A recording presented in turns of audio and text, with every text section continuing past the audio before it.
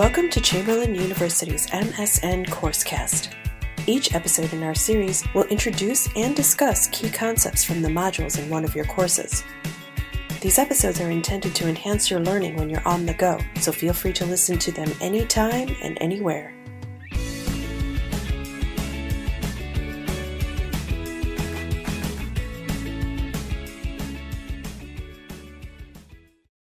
Hello and welcome to our Learning on the Go podcast for Nursing 518. My name is Dr. Allison Sabin, and I'm a faculty member here at Chamberlain University in the MSN program. I appreciate you joining us today. I want to take a moment and welcome our guest, Dr. Tracy Stogner. Tracy was with us for our first podcast where we talked about population health assessment. And thanks for joining us again today, Tracy. It'll be fun to talk with you as we look at population health planning and intervention. Sure. Aloha. I'm happy to be here. Wonderful. We appreciate you joining us. Well, as we mentioned in our earlier episode of Learning on the Go, our topic focused on assessing population health. We discussed what population health is all about and the different measures of assessment that we can use to determine population health risks, needs, strengths, disparities that might be present, and even those positive resources that may be out there for people to use and to promote their health.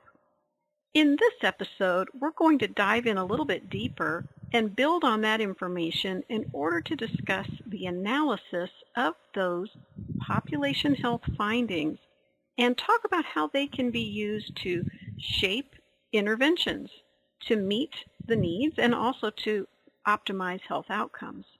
We talked quite a bit about assessing the population health in order to get a snapshot of the health status of a community or a group of people. And today we're going to shift gears and take that next step about analyzing those findings to identify the disparities and to promote interventions to protect the health of the people. You know, Tracy, the title of this episode talks not only about planning and intervention, but it also highlights the importance of upstream thinking. That phrase, upstream thinking, we talked about it just a little bit in our last episode, but it's a common phrase. Yes, you're right. In public health circles, this phrase gets tossed around quite a bit, and I thought it might be helpful to unpack that phrase just a little bit. And I wondered if you could share with us some of that thinking, that perspective. What is upstream thinking all about? If you could just share that with us. Sure. And it's just a wonderful way of looking at things. When you think of upstream, you think of dealing with things and helping. Prevention is kind of the word that comes to mind when I think of upstream. You're preventing the problem from occurring in the first place.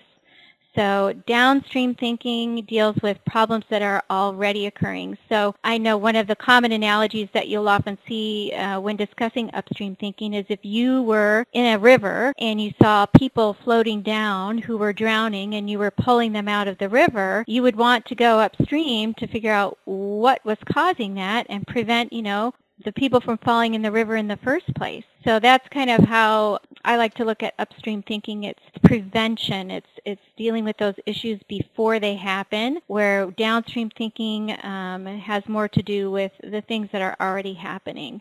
Right. Does that help? Yeah, that really does. That's a great example too, because when we take that little journey upstream and we realize, oh, maybe there's a cliff that people are falling off of, maybe we can build a fence or something. Whereas downstream, we're just racing time to pull bodies out of the water, and that certainly is less effective.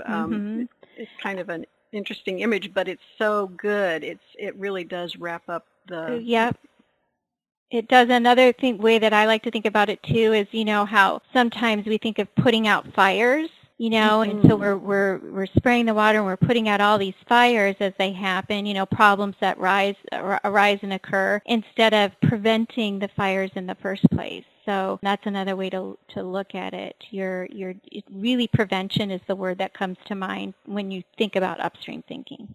That is great. That's a perfect analogy as well. And of course, we've talked quite a bit in our class lessons about prevention being such a foundation for population health. Mm-hmm. Prevention, promotion, and protection of health. And really, Mm-hmm. all of those concepts are wrapped up in upstream thinking. They're wrapped into that whole perspective. So yes, thank you. Thanks for sharing that. I appreciate you kind of sharing that image, and I think it helps people to put a little bit of meaning with upstream actions as well. Sure. Oh, yeah. So, and this concept is a great follow-up to our earlier episode where we did talk a lot. We talked about prevention. We talked about that assessment piece, assessment of an individual, the planning and intervention process for a population can also be viewed in a similar fashion. So just like the assessment of systems take place for an individual and a group of people, in both circumstances, assessment data is used to drive and shape our plan of care. So we're looking at we're assessing what's going on, and that's how we know what types of things, interventions, we need to do to implement and make a difference. And that, kind of that upstream thinking coming in. If we go upstream to find out what the problem is there a fence? If there's a fence, was there a hole in it that people are falling through? That's just, of course, an analogy, but those are some things that we're doing and why assessment is so important, because we don't know what we need to fix unless we assess that piece first. So that's a really important thing. Population health interventions are designed to improve health outcomes and reduce disability.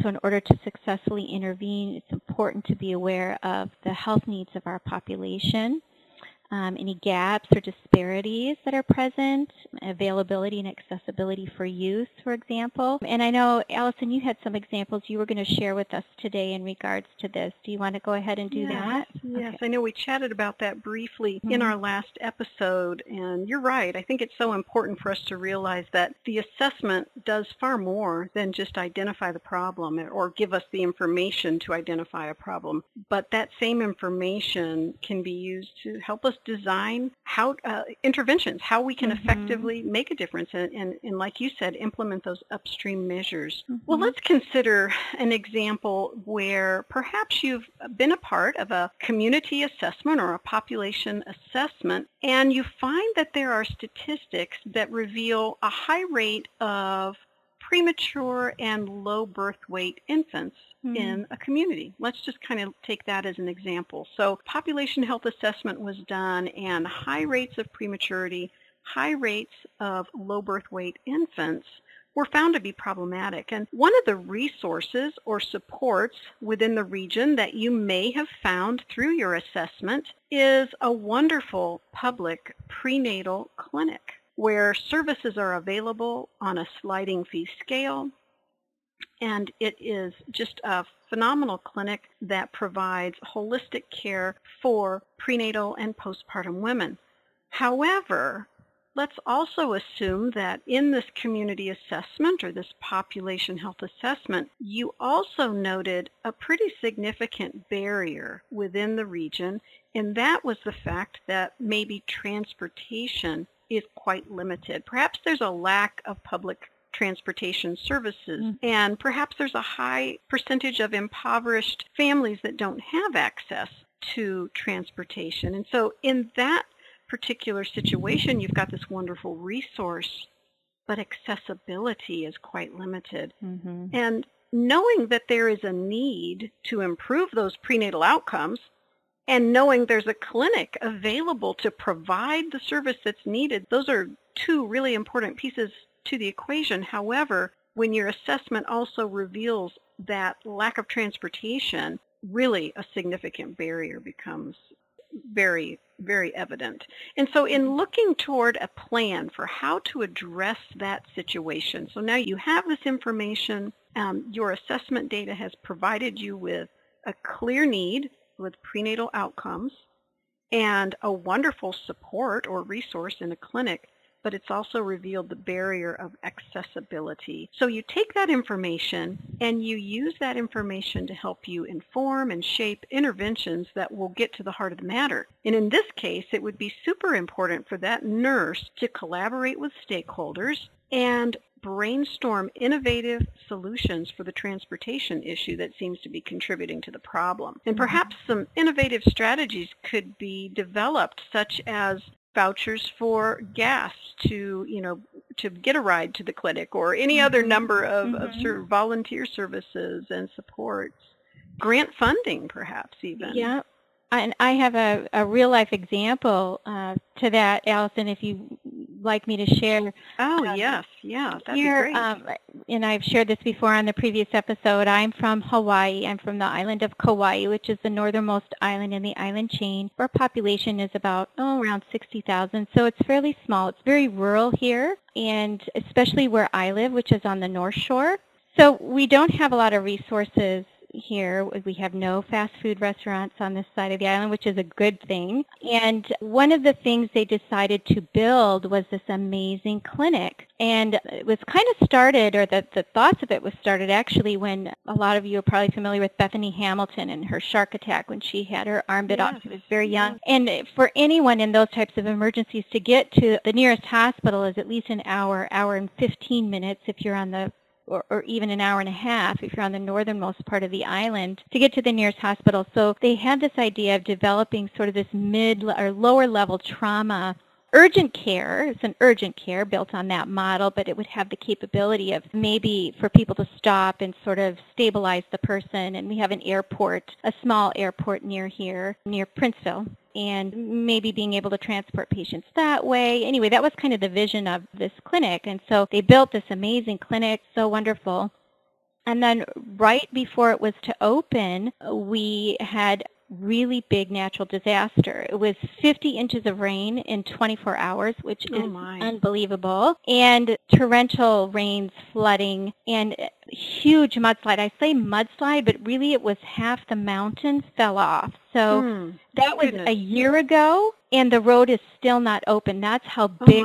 When you say a mudslide, you just think of just a little bit of mudslide. This was just a catastrophic event, and it cut off transportation to the majority of our North Shore. So, where people are trying to deal with flooding waters in the tropics, we get things like staph.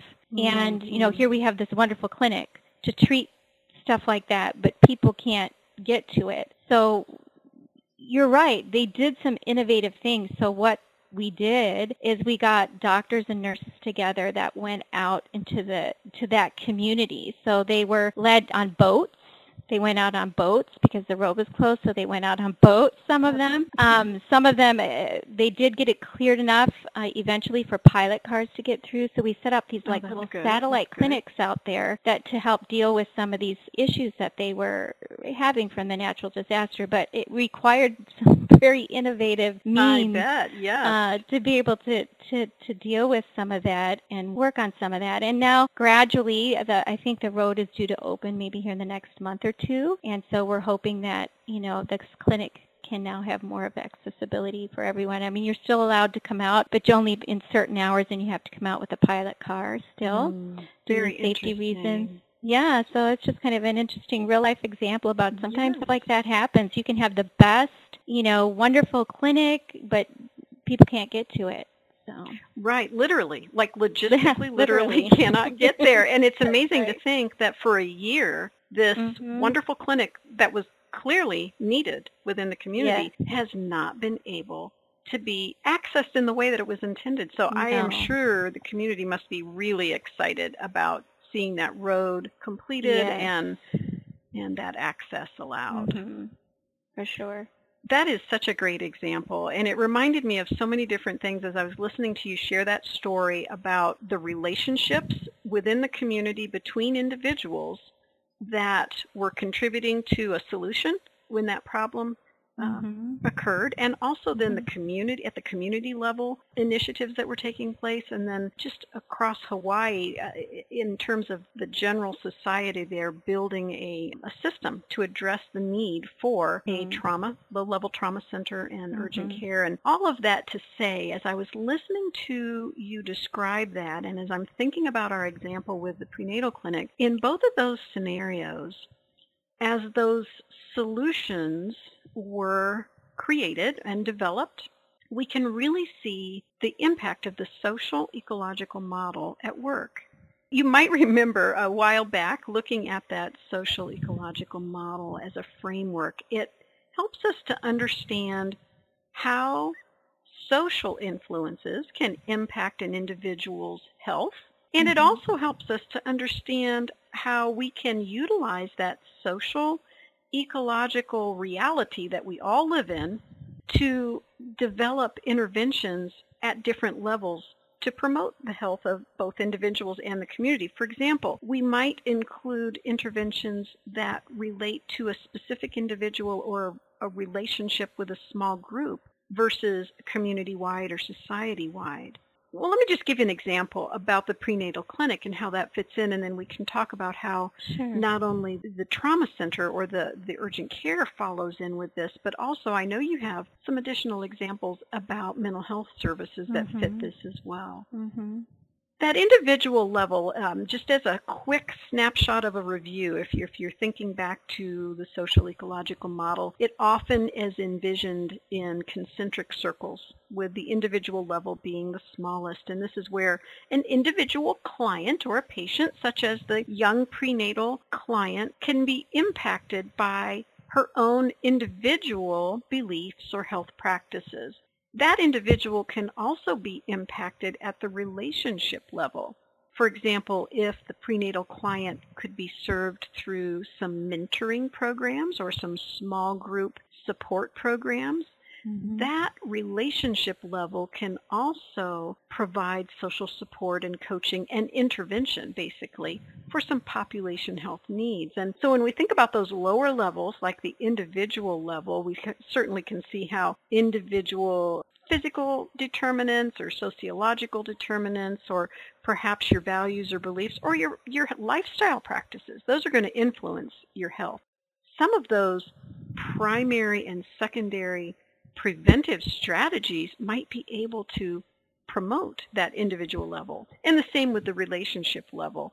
We want to create interventions such as a mentoring program that facilitates the health promotion of the at-risk population, in this case, through relationships, such as a mentoring or a small group support. And then when we think about the next larger level, which would be the community level, prenatal clients might be served through a women's clinic, such as we described. The community may have come together with some innovative funding and a lot of social service support to create a wonderful prenatal clinic because they saw the need and they wanted to reach out. It might be operating either privately through something such as a faith-based organization, or it might be part of the public health system.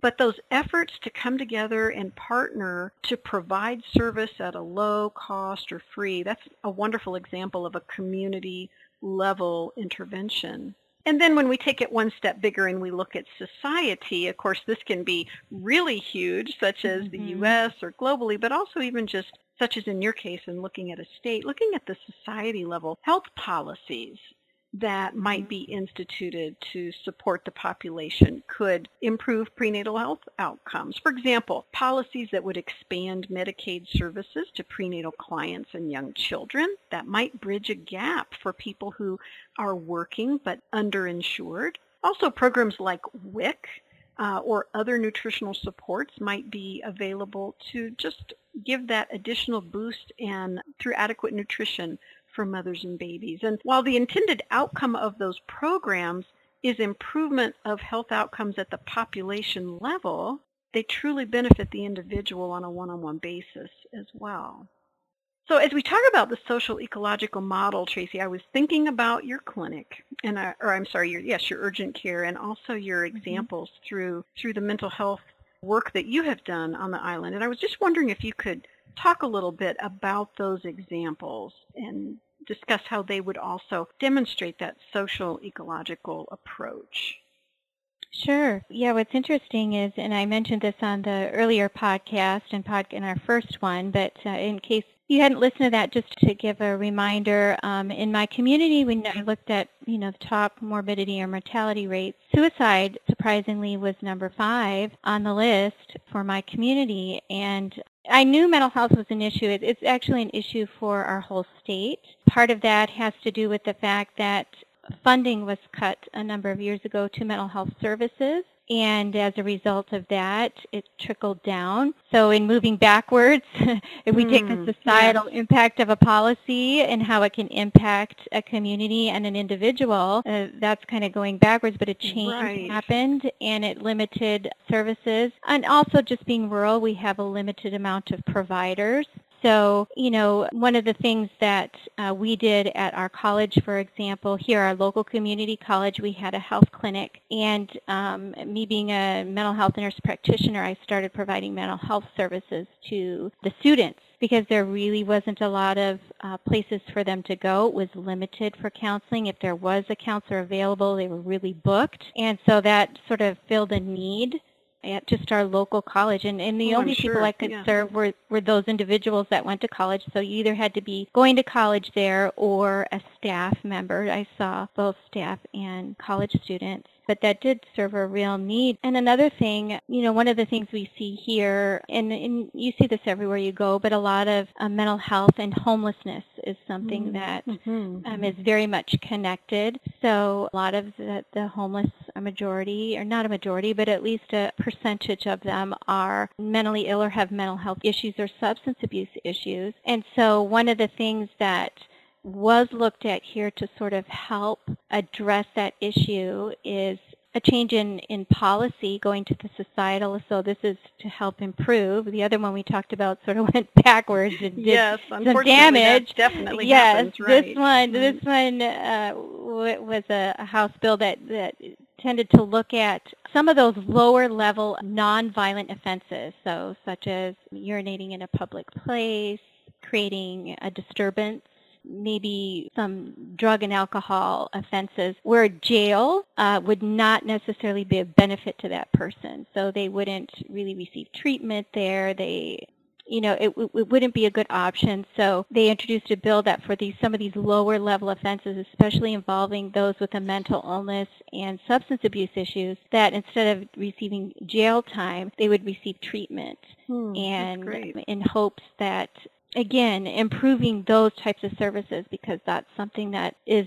a very big problem here in Hawaii. Homelessness is, mental health issues, and substance abuse issues are all problems. So that one policy is, it just was passed. So hopefully, we'll see over time some improvements for people in regards to treatment and care and services. But definitely that's an example. Definitely a positive step. And I appreciate those examples because as you were talking, I was thinking too that not only do they show us the different levels of influence and action that can be taken, but it also is a really good picture of those three pillars of population health coming together. We talked about that in our first episode. Yeah, we did. The clinical healthcare system partnering with the public health system, and then also using public policy to really drive interventions that are going to promote health rather than head in the other direction, as you pointed out. So this collaborative approach with a common goal and some shared perceptions there and a direction that everyone has agreed upon really can support interventions that will reduce disparity and promote health outcomes.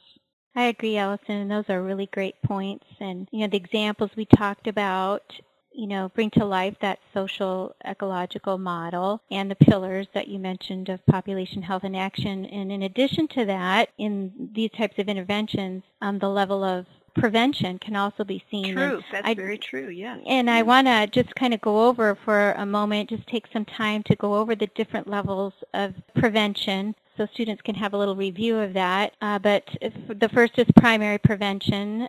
Those are efforts which occur before any sign or symptom of an illness or disease. So primary prevention efforts might include such things as education, vaccination, lifestyle modification efforts. Those kinds of things are considered primary. The secondary prevention, that involves efforts to assure an early diagnosis and an early intervention within the course of an illness or a disease. Some good examples for secondary prevention focus on the area of health screening. So example, a blood pressure screening program for early detection of hypertension is a good example, or even a mobile breast mammography service. to promote early detection of breast cancer. Those are two examples of secondary prevention. And then we have tertiary prevention, and that involves efforts that occur later in the disease process. So these are typically aimed at the restoration of health and reduction of disability, to the extent that's possible, of course. And some good examples at the tertiary level of prevention might include a treatment for cancer, or a treatment for disease, or chronic health concerns. So again, just hitting those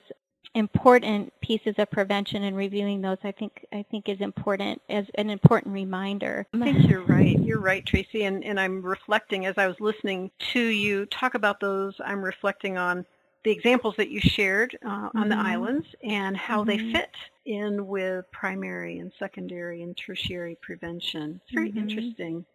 Yeah, and one of the, so a good example too, I have a great one for primary prevention, and I can't remember if I mentioned this earlier, but diabetes is one of the issues that we have here in Hawaii overall. It's just one of the top problems that we have here. Obesity tends to be an issue, and therefore diabetes as well. But it got to be such a big problem, and one of the things they did is the community turned to our kids in our schools, and we had a competition in all of the high schools across the state to come up with a public service announcement in regards to diabetes and diabetes prevention. And that, again, would be an example of a primary prevention. You're doing That's education. A great example. Yes. Yeah, and it was a public service. The one that won, and that was aired on TV. It's still to this day is on the TV. But it was a public service announcement regarding sugary sodas and drinks to avoid, and how bad they are for you. And one of the images that just sticks out in my mind, and my kids, I remember their reaction when they saw it on TV for the first time. They're like, "Oh wow!" But she's drinking this thing, and it's juice, but it's just full of globs of fat and drinking it, and how unhealthy it is. Oh, and goodness. But it really hit home the importance of how unhealthy these sugary drinks are for you, and how it's best to encourage drinking water was the point in making healthier choices in diet. So that's a great example. Oh yeah, definitely. And I'm sure as being a public service announcement, you're reaching a lot of people, so that's a plus. And in that educational approach, that's terrific. And not only that, but it got the kids involved. So as they were doing this public service announcement, the ones that were working on these out throughout the high schools in the state, it increased their awareness too of the importance of, because kids are ones that tend to drink those monster sugary drinks, and the caffeine and all of that. And so it was good education for them too, while they were working on it at the same time. So I thought it was kind of a unique way to address in primary prevention, to address a problem like that. Absolutely. And then in the same way, the secondary prevention, another fun thing that our community has, and as I mentioned, I live in a very rural area, so my eye doctor the nearest eye doctor is about an hour away. So not everybody has the time when you're working all day, then to drive an hour, to take time off work to go in. So on the weekends, it's actually through the Lions Club. So the local Lions Club that we have here bought a huge, it's a mobile eye clinic. And it actually travels throughout the state. So it isn't just here on Kauai, but they ship it on boat, and it goes throughout the state to different areas. And when it came to our area, I went, and because it did a screening for glaucoma. I have a high genetic component for macular degeneration, so I wanted to go see if that was an issue for me.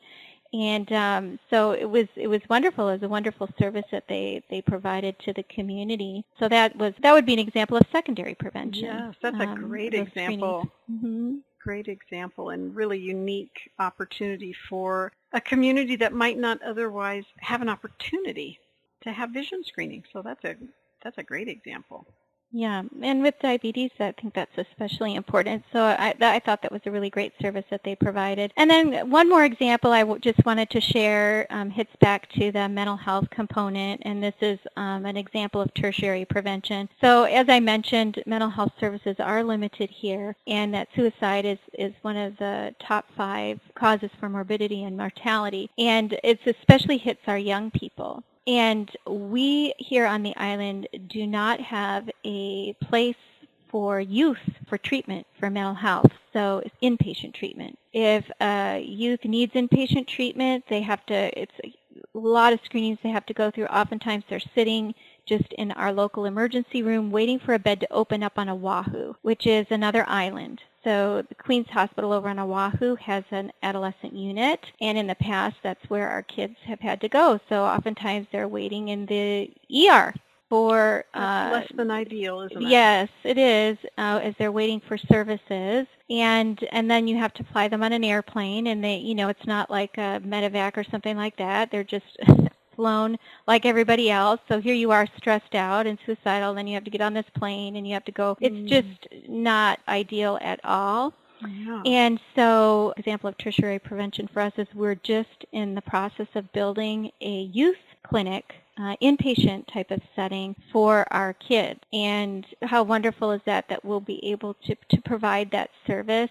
It was done through fundraising. So, and, had to go through a lot of red tape, surprising, different areas and communities not wanting something like that in their backyard. It was kind of hard to find a place for it to settle, but finally found a place for it to settle. And I'm just happy that the kids on our island will be able to get some services in the way of, drug and alcohol abuse. Absolutely. And mental health services, I think, is super important. Absolutely. I think probably when a lot of people think of Hawaii, they don't realize that those very same tragic health situations, physical health and mental health conditions, happen there as well. It's not just a vacation destination, but it is a home. It's a home for a lot of people, and a lot of people who are struggling with impoverished living and different... That's true.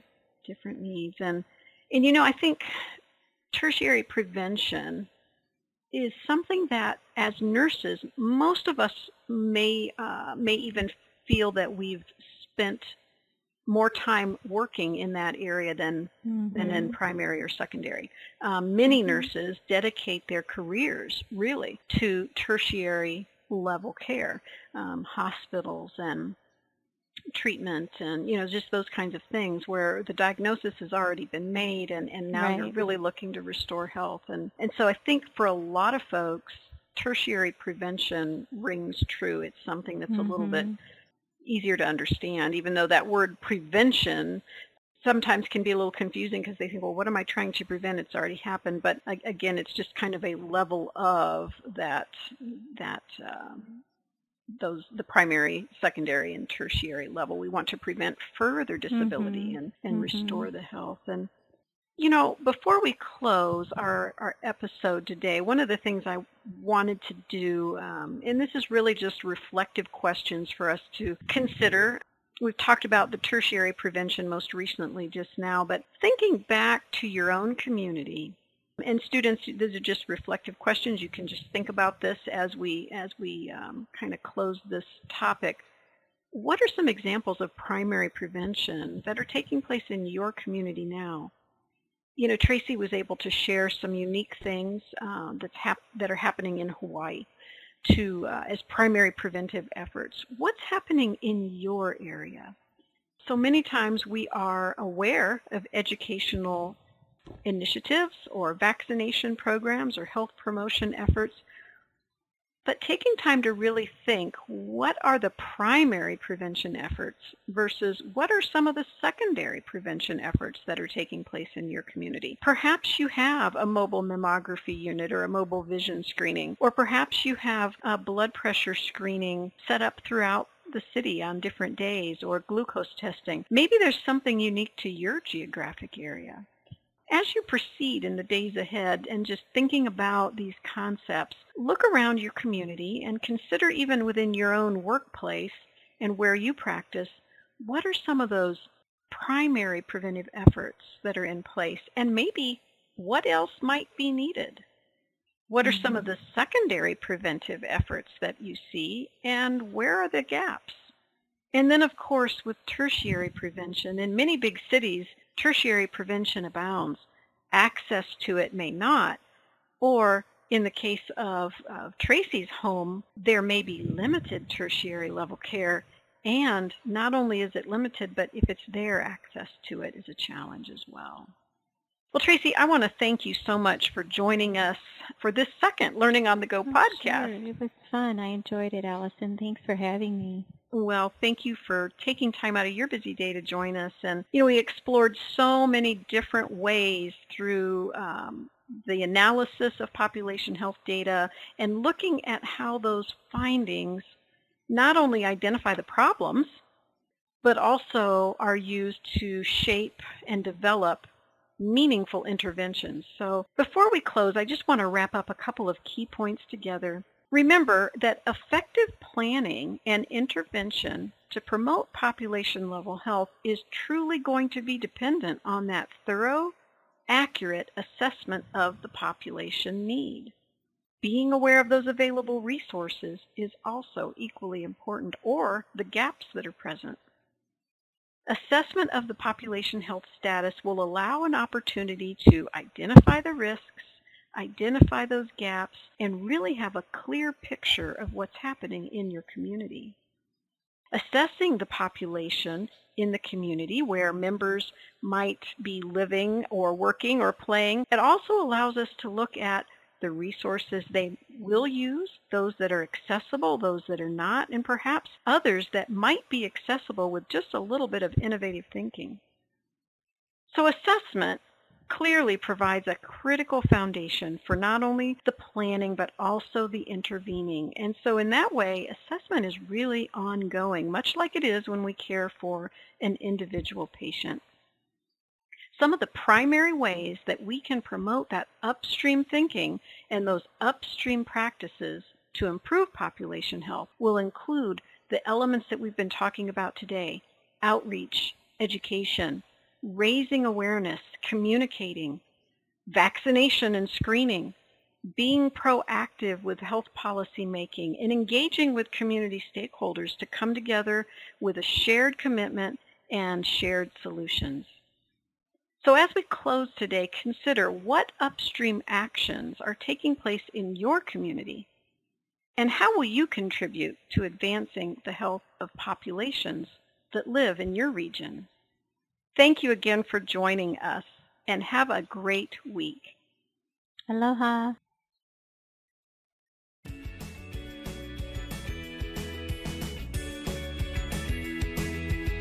Now that you've explored some important concepts related to your modules, if you have not done so already, please turn your attention to the course materials in your online course for additional application and practice of these concepts.